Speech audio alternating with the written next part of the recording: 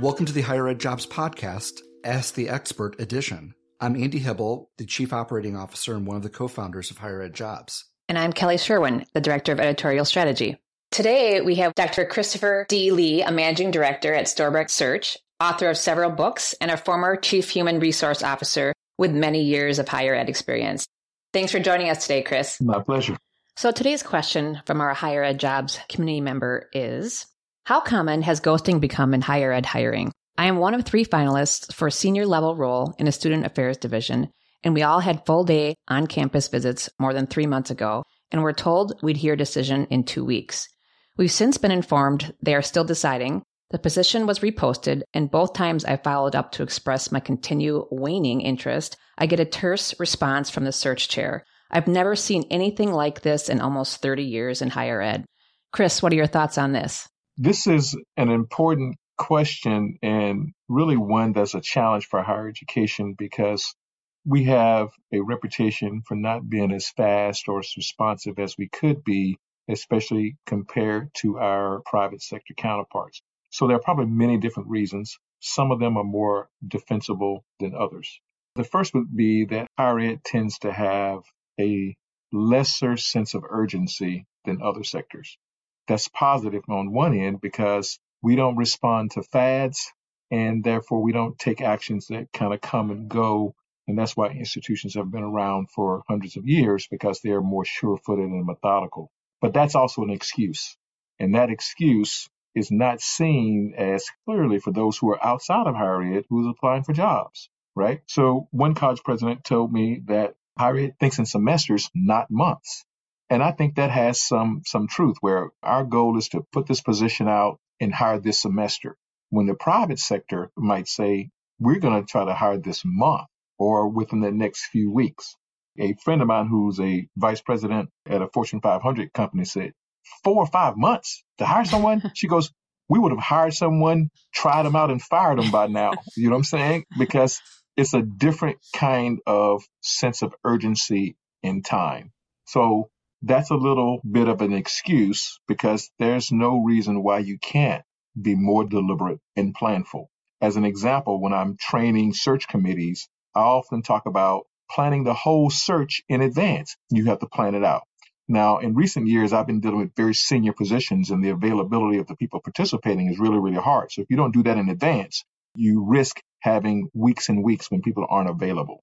And so that's a part of the unfortunate pattern in higher ed where we aren't as planful, but we have an excuse of moving slowly and methodically.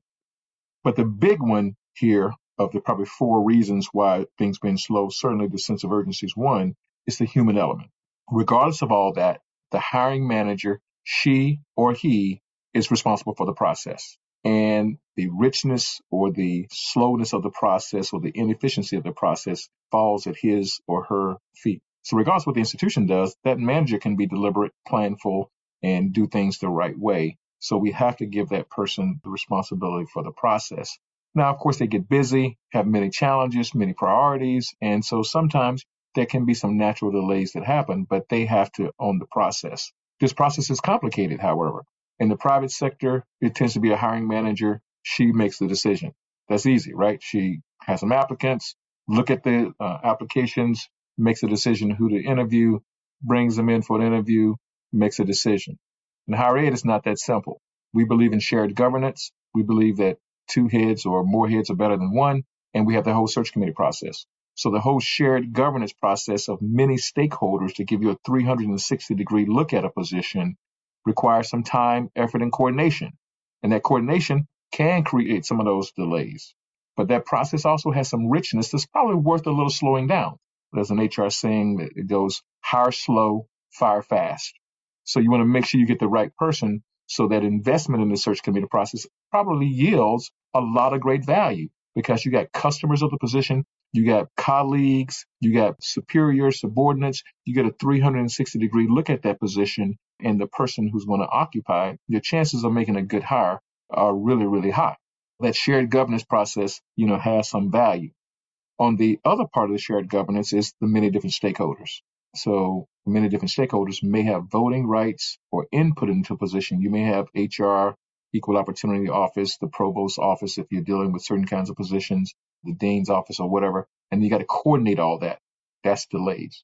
So right there, you have the sense of urgency. You have the hiring manager, and then you have the shared governance. So all of those sometimes slow down the process. And the candidate might feel like, what's going on? I mean, I applied for a job at XYZ Corporation, and they told me yes or no in 2 or 3 weeks, and the university is 2 or 3 months. And so all of that's going on. And the final one, which is just a bugaboo, man, that's some bureaucracy involved, right? Going back to all those stakeholders, a lot of them have their thumbprints on the process, and there's a lot of approvals because we believe in fairness and equal opportunity and things like that. You might have to have the, diversity office or the HR office to sign off on a hire. We don't allow the individual hiring manager, she or he to make the decision alone, because sometimes those people aren't as fair as they could be, right? In the private sector, research would show that is the case. You have one person in the hiring process, they tend to hire people who are much like them.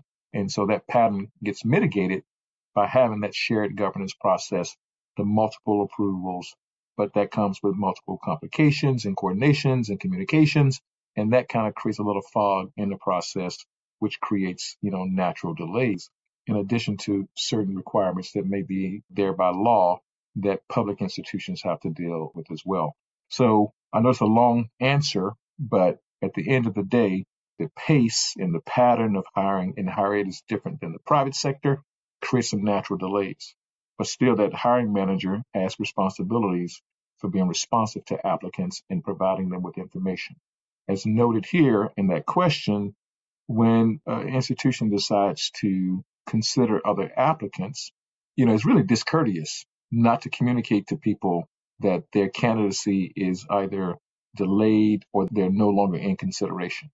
The analogy here is you're in the kind of the dating thing and you're deciding to commit or not commit. And some people say, well, I'm interested in dating other people. That's a little bit of a kind of a slap, right? When a person reopens the search. But sometimes it's legitimate. The organization is saying, yeah, that's a great candidate, but that's not the optimal candidate for us. And so we're going to consider others.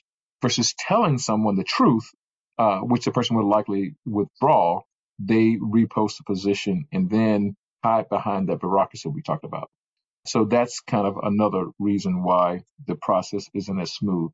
Most professions don't do that. They just close the search and reopen it. But again, we have laws and equal opportunity issues and other things that complicate higher education. And in public entities, how things are done can be a little different. So it's a little messy, and that messiness does not create the right kind of reputational front for institutions of higher education sometimes, because we're not as responsive to applicants as we probably could or should be. So don't want to defend the practice or practices, but those who are listening in from your member group who are not higher ed people will probably find some solace in the response. Oh, it's not me, right? Yeah. It's them, right? Institutions are slow and deliberate, and there's a whole lot of people involved, and we got some bureaucracy and we got some coordination things happening. That's why it's not an excuse, but hopefully it's an explanation that gives candidates some assurance that they should just stick to it, and the institution will be giving them a call next week, not this week. Well, thank you. Next month. Yeah. Next month.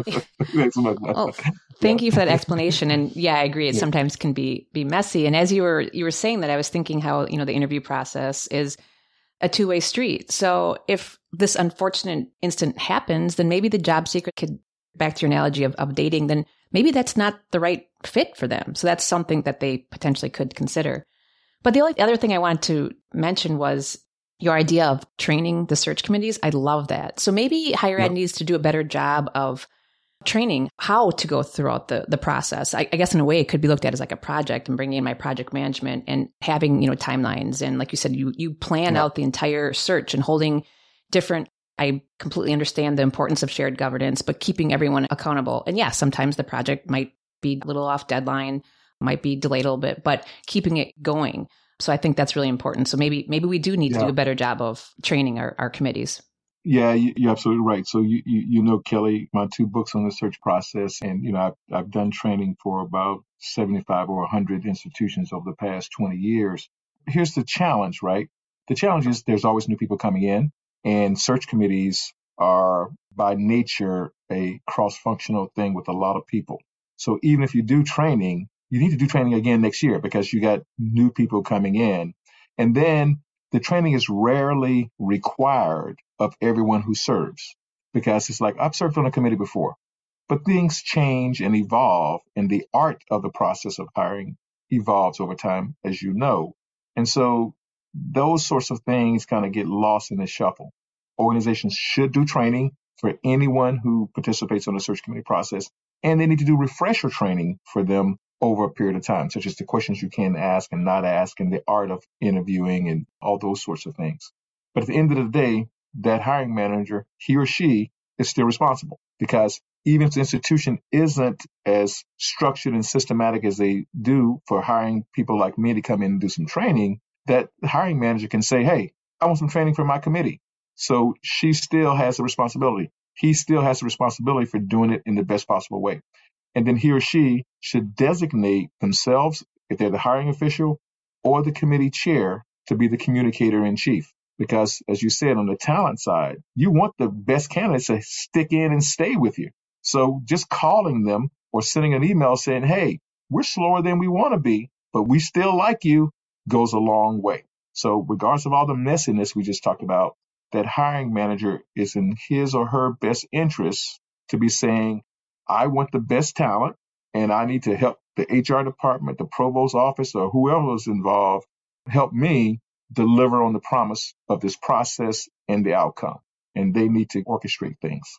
That example that you just gave about, the process taking a couple months and someone giving you a call, actually that happened to me, my second job in higher ed. It was several months. And the hiring manager reached out to me and said, hey, we're going through some budget issues here. We haven't decided. You're still in the running. So that gave me hope. And absolutely, I ended up getting the position. So it turned out well. So, yeah. Go ahead.